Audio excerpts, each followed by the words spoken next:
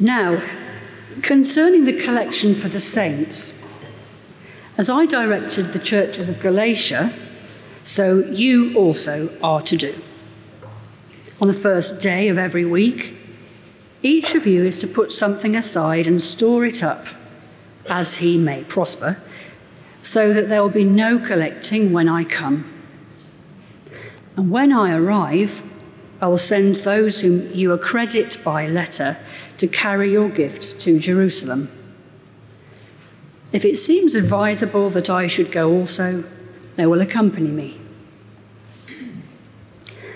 I will visit you after passing through Macedonia, for I intend to pass through Macedonia. And perhaps I will stay with you or even spend the winter, so that you may help me on my journey wherever I go. For I do not want to see you now just in passing. I hope to spend some time with you, if the Lord permits.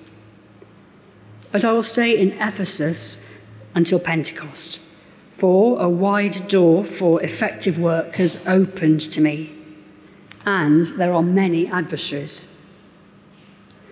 When Timothy comes, see that you put him at ease among you, for he is doing the work of the Lord as I am. So let no one despise him. Help him on his way in peace, that he may return to me, for I am expecting him with the brothers. Now, concerning our brother Apollos, I strongly urged him to visit you with the other brothers, but it was not at all his will to come now. He will come when he has opportunity. Be watchful. Stand firm in the faith. Act like men. Be strong. Let all that you do be done in love. Now, I urge you, brothers, you know that the household of Stephanas were the first converts in Achaia, and that they have devoted themselves to the service of the saints. Be subject to such as these, and to every fellow brother, worker, and labourer. I rejoice at the coming of Stephanas and Fortunatus and Tychicus, because they've made up for your absence, for they refresh my spirit as well as yours. Give recognition to such men. The churches of Asia send you greetings. Aquila and Prisca, together with the church in their house, send you hearty greetings in the Lord. All the brothers send you greetings. Greet one another with a holy kiss. I, Paul, write this greeting with my own hand. If anyone has no love for the Lord, let him be accursed. Our Lord, come. The grace of the Lord Jesus be with you. My love be with you all in Christ Jesus. Amen. Now, what do we do with an adolescent church so seduced by her own sense of self-importance that she's in danger of floating off in a hot air balloon powered by the persuasive PR of her self-appointed professors? What do we do with a church that has become, if you like, untethered? Paul's strategy has been masterful. He began in the first 4 chapters of the letter with an exposition of the cross of Jesus and of his own apostleship, and so tied us into the foundation of the Christian faith that should shape all true discipleship, the cross of Christ and the message of the apostles. But the bulk of the letter finishes in chapter 15, and in chapter 15, he concluded with the resurrection of Jesus, which ensures the future for Christian disciples, the resurrection from the dead. And true discipleship then is focused not on this world, which was the Corinthian problem, but on the next. And you know, that's a masterstroke. The cross at the start, the resurrection at the end. The foundation at the beginning, the focus on the future, and all decisions and lifestyle choices made in light of these fundamental realities. But then in the middle of this letter, three major sections, chapters 5 through 7, holiness. You're not your own, you've been bought at a price, glorify God with your body. Chapter 8 through 10, self-sacrifice, decisions made for the sake of the advance of the gospel. I've become all things to all people that by all means I might save some. And then chapters 11 through 14, love. Whatever gifts the Lord may have given, whatever I'm able to do, I use in love for the benefit of Christian believers, the building up of the church. And so throughout our studies over the last 6 months now, God has been teaching us what it looks like for the Christian gospel to be established in a heathen land. There was a really very helpful quote we came across early on from Charles Hodge. This letter shows us how the gospel works in a heathen land, previously unchristianized. It's like leaven hidden in a measure of meal. It's long before the whole mass is leavened. It doesn't transform the character of men or the state of society in a moment. It keeps up a continual conflict with evil. I received a note from Joelle Kenny, one of our mission partners, I'll mention her later, in Cambodia, who said, what an encouragement it is to be in a letter which shows us that it's messy as we see the Christian gospel established in a previously unchristianized land. And in London today, now with very few vestiges of the Christian faith left, what will it look like to see churches established? Oh, messy, messy. But the cross, the foundation, the resurrection, and the resurrection of the future, holiness, self-sacrifice, love. It's worth noting just one last time, I mentioned it last week. Personally, I don't think there is much evidence in the main bulk of the letter that the Corinthians have been overly influenced by their primary school philosophy lessons. A lot of people over the last 30 years have encouraged us to think that the Corinthians were dualists with a big sense that the material was not spiritual and it's the spiritual only that mattered. It came out of Greek philosophy. I'm not sure there is much evidence of that, and I have to say I think it does leave us finding the Corinthian situation altogether too mysterious. Actually, the Corinthians were just worldly. They hadn't realized what God has done for us in Jesus Christ, who we are. That our life is now shaped by God's values, the cross. That our life is now shaped by the future, not this world, the resurrection. And that holiness, self-sacrifice, and love are the true benchmarks of any Christianity that is founded on the cross and the resurrection. So what is the tactic when a church has become untethered of tying it in? Well, today's passage brings the letter to a conclusion, and I think you'll have to agree that it is masterful. There's one verse which really sits at the kind of key application for us, and it's there in verse 13. I want to take that up front. Did you notice verse 13? Be watchful, stand firm in the faith, act like men, be strong, let all that you do be done in love. Well, 16th of October, 1555, 2 men stood bound to stakes with bundles of gorse and brushwood around them in Oxford's Broad Street. Hugh Latimer, aged 70, former Bishop of Worcester, and Nicholas Ridley, former Bishop of London, were about to be burnt at the stake. And it is reported that Latimer turned to Ridley and said this, "Be of good cheer, Master Ridley, play the man. We shall this day light such a candle in England as I trust by God's grace shall never be put out." Well, and they did, or God did. So we're down at the summer school at the moment with a lot of our gospel partners from the city work around us. And One evening, David Cook, who's speaking, he's going to be here for the next 4 weeks, so we've got a great treat in store. David Cook said, just as an aside, when he's teaching young preachers, he says every sermon should have a communicable moment. A moment where you really kind of touch base with the congregation and communicate. And next morning, early in the morning, I was heading past a little area some of you will know called the Orangery, and there was David Cook sitting at a table. He said, I was reading the passage you're speaking on. He's Australian, by the way. This Sunday, 1 Corinthians 16, and there's a great communicable moment in that chapter. And I didn't even need to ask him. He wasn't going to tell me. He just wanted me to go and look for it. It was obvious. Verse 13. Be watchful. On your guard, vigilant against the world, the flesh, and the devil, alert to the evil one. Stand firm in the faith, a military metaphor. Hold your ground, dig in, don't budge. Think of the Ukrainians, stand firm. Act like men. Not that women are not courageous, that's an absurd idea, but it was the blokes who went out to war predominantly in those days, so act like a soldier.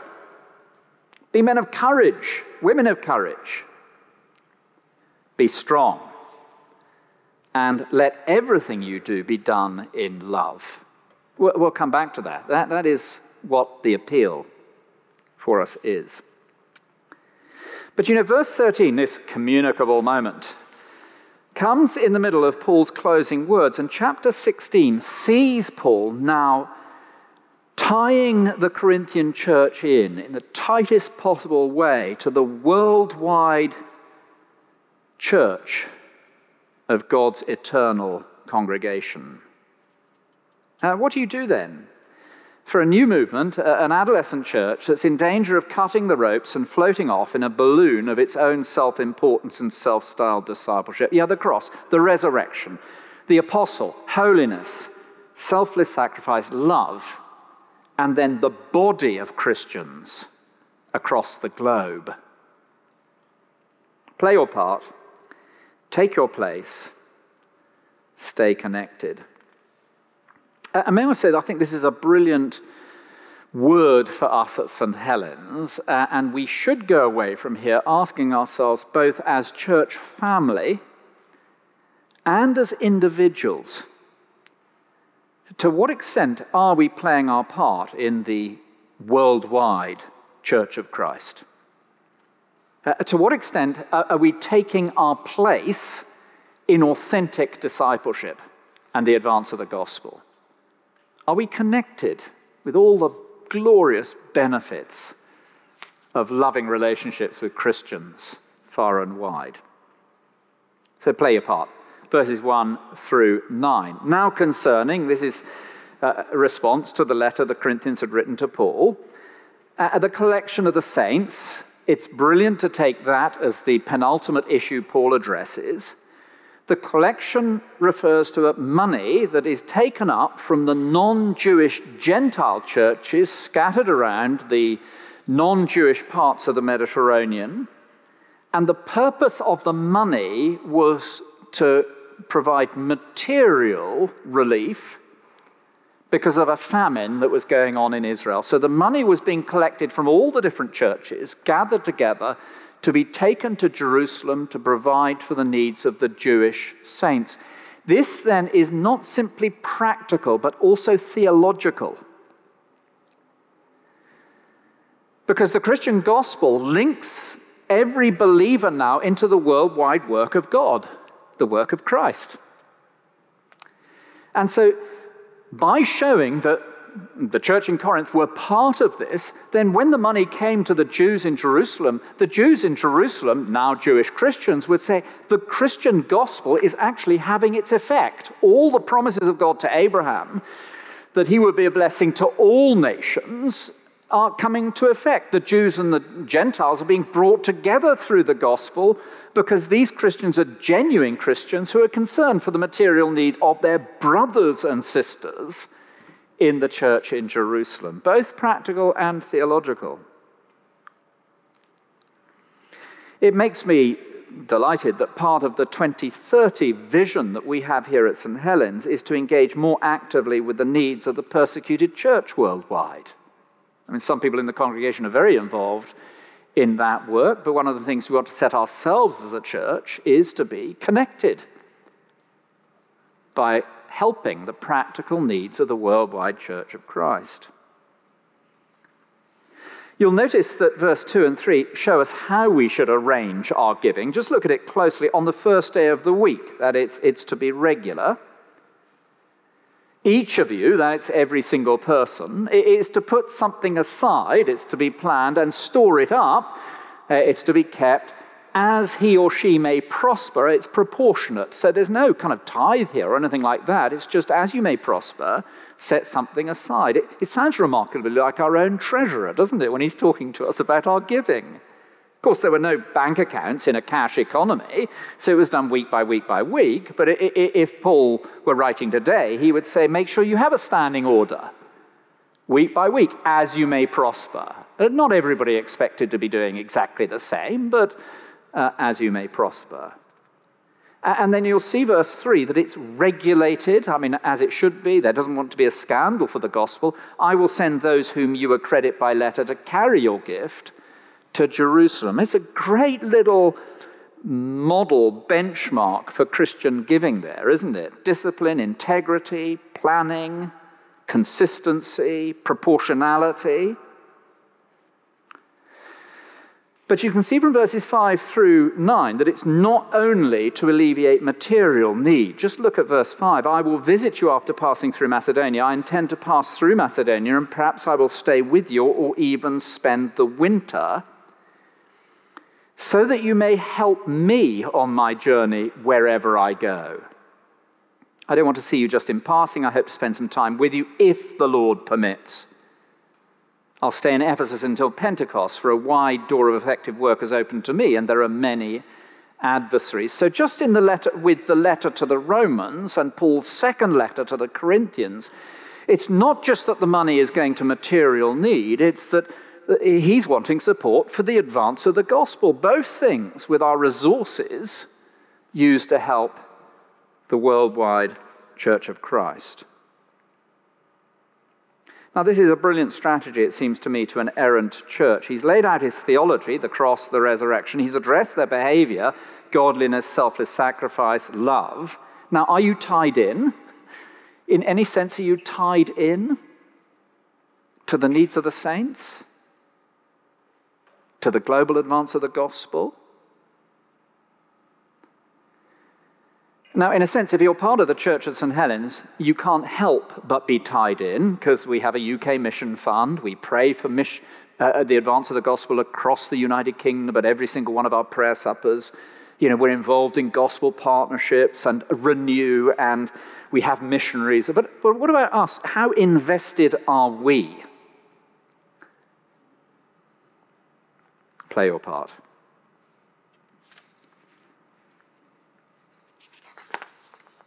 There's a piece here too, I think, about the contrast between pagan philanthropy that you see in your big city corporations and so forth, and Christian giving. But you can ask me about that in the question time. Paul doesn't stop there. Just as in chapters 1 to 4, he outlines his own ministry and encourages them to recognize it as authentic. Here in verses 10 through 18, what Paul does is he lists 5 gospel workers and encourages the Corinthians to line up with them. So you see, it'd be very easy, wouldn't it, to take verse 13, our communicable moment, and kind of just treat it in isolation, but it's actually tied into these final, 24 verses of the letter, and particularly tied in to taking our place alongside true gospel workers.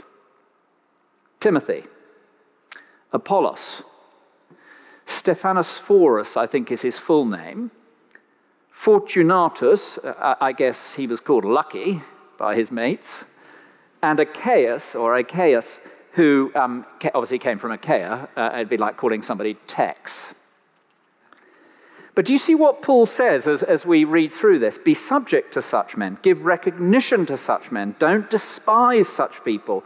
Make sure that such people are able to operate fearlessly among you. Help such people on their way. Some of them are from within Corinth and some of them from without Corinth. Welcome them and embrace their ministry because they're authentic gospel workers, and as authentic gospel workers, they should have a place amongst you. In other words, stay connected to the global Church of Christ. It's worth just looking at why each one is authentic. Timothy is authentic.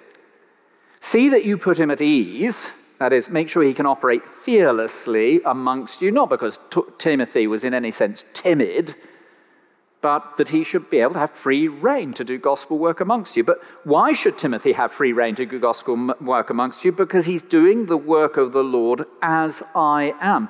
Timothy is as close to the Apostle Paul as you can get. They're doing the same work.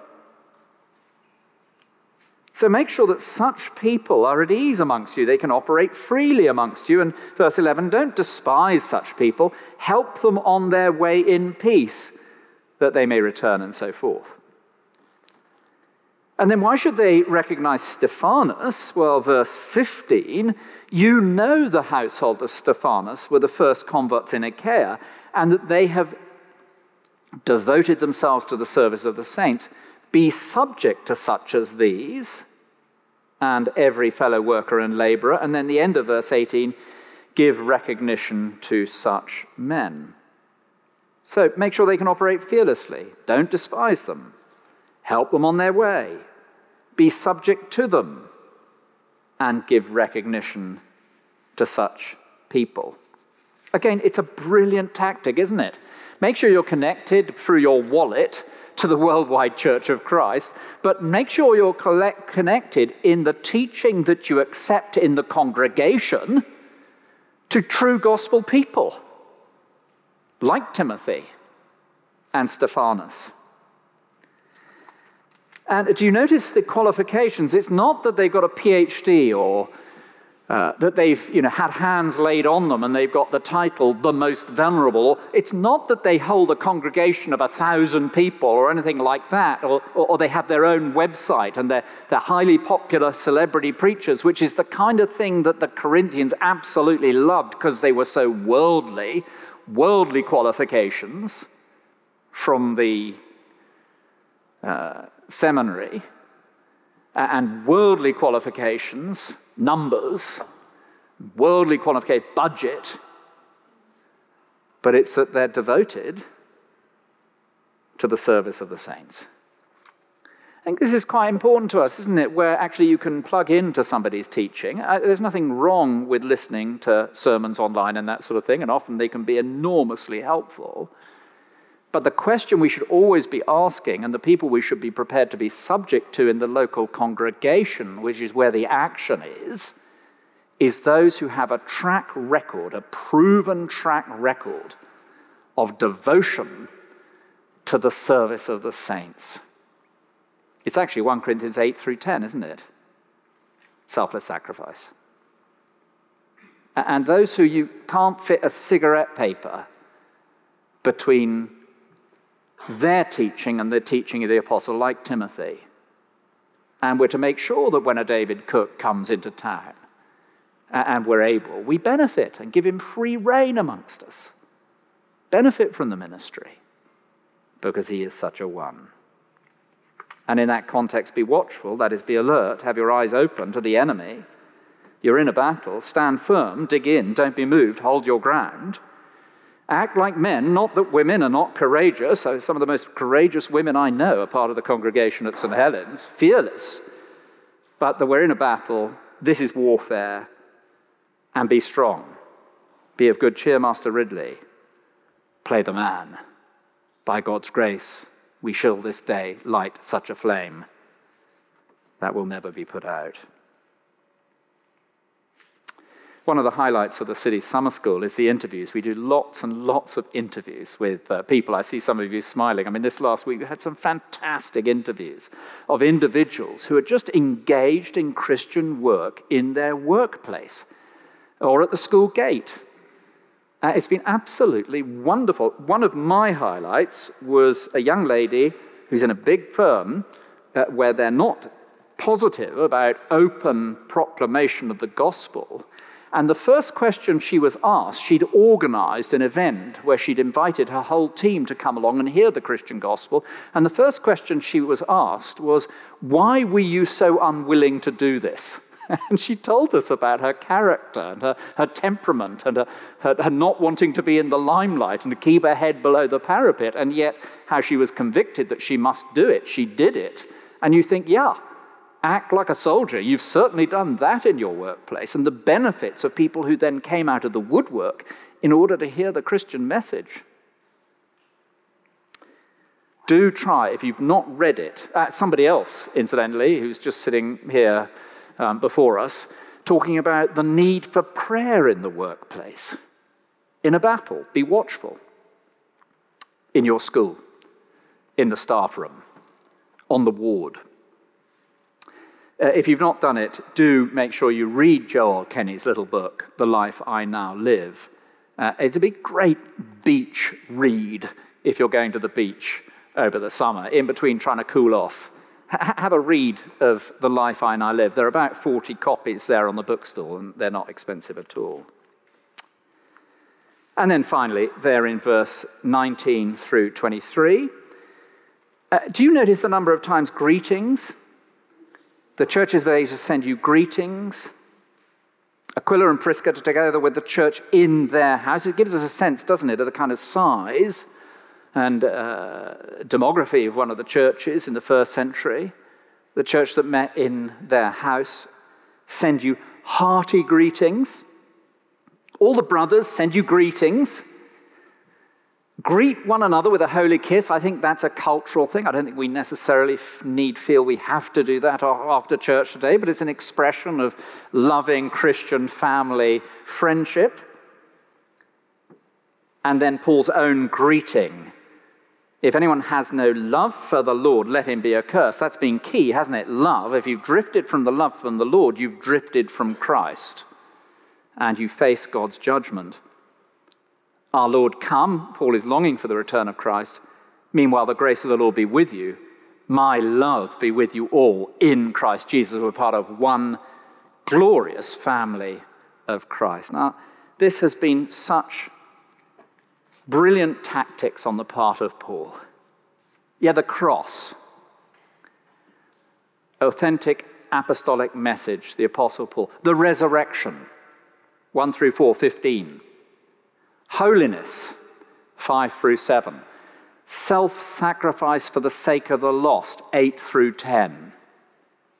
Love, 11 through 14. And now, are you connected? Are you actually connected? What do you say to a church so seduced by her own sense of self-importance that she's in danger of floating off in a balloon powered by the persuasive PR of her self-appointed professors? What do you do for a church like that? It's kind of got the wrong end of the stick when it comes to the Christian gospel and has kind of invented its own gospel and now thinks they know better than everybody else, and effectively they're just very worldly. What do you do to a church that feels it's a cut above the rest? What do you do to a church where there are factions with different groups seeking to big up their own celebrity hero that has developed eccentric practices around various issues? What do you do to such a church? Oh, you want them woven in to the fabric of the worldwide Church of Christ. And so, play your part. Does your wallet suggest that you're playing your part? Take your place. Stand alongside Timothy, Stephanas, Fortunatus. Stay connected. We're going to pause there. Let's pray together.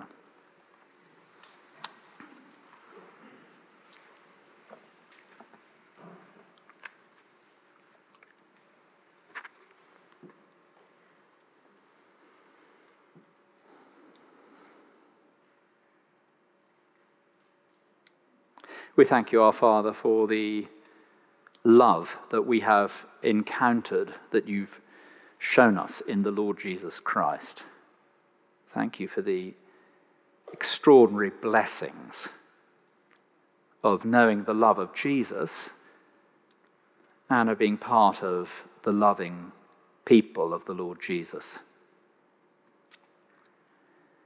We pray that you'd help each one of us, wherever we find ourselves in this coming week, to be men and women of courage,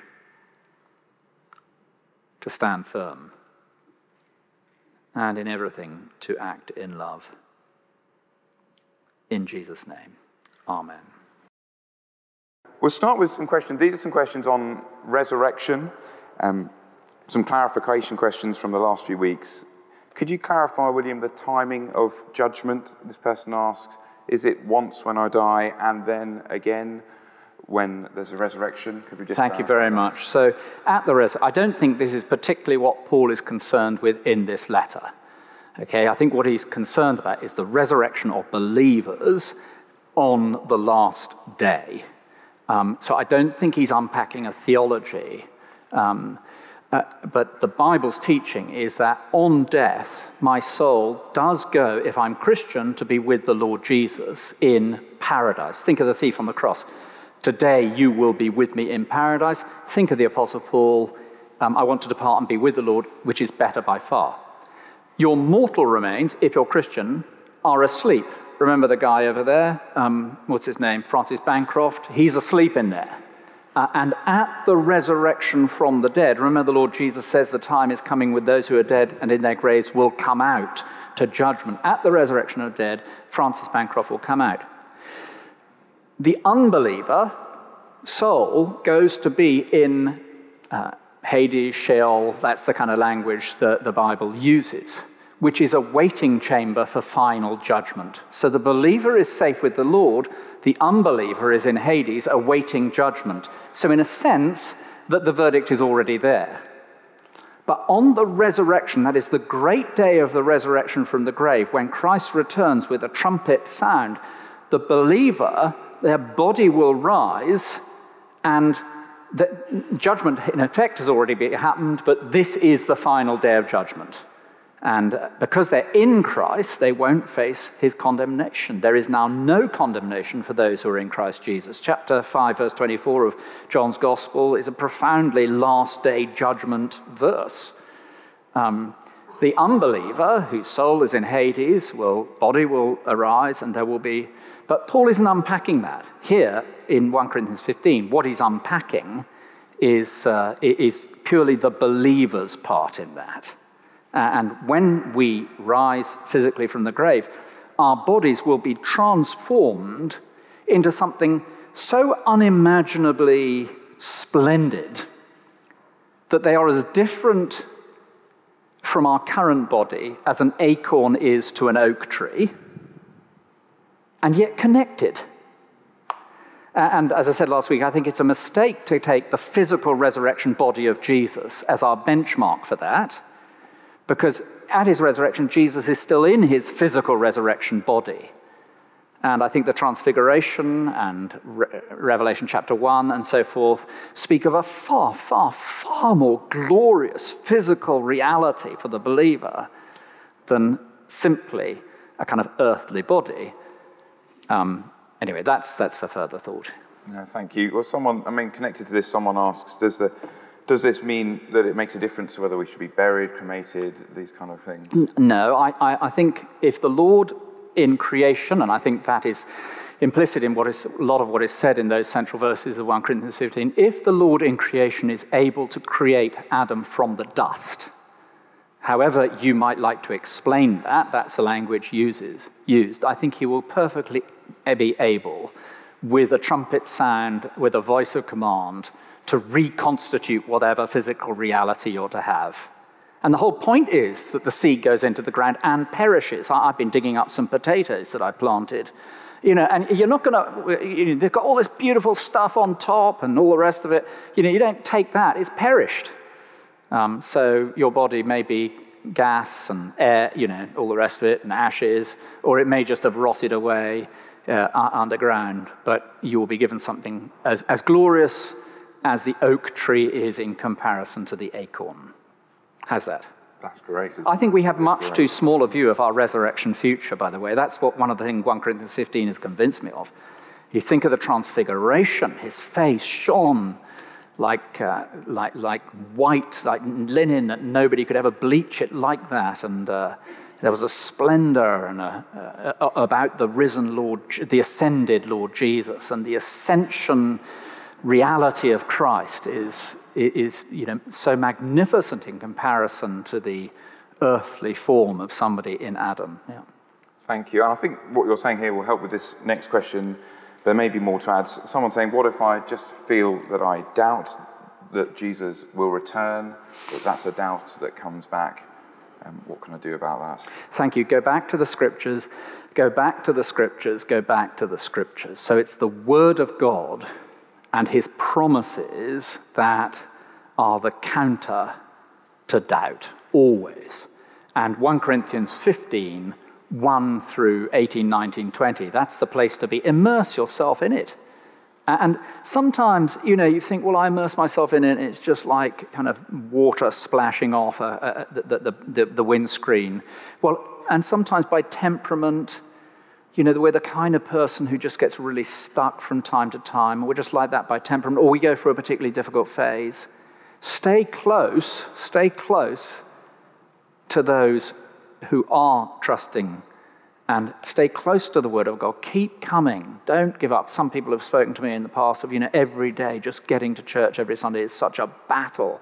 But they're here. Yeah, that's exactly right. And, that passes sometimes. And you move into a different phase where, the light shines again. So, Yeah, thank you.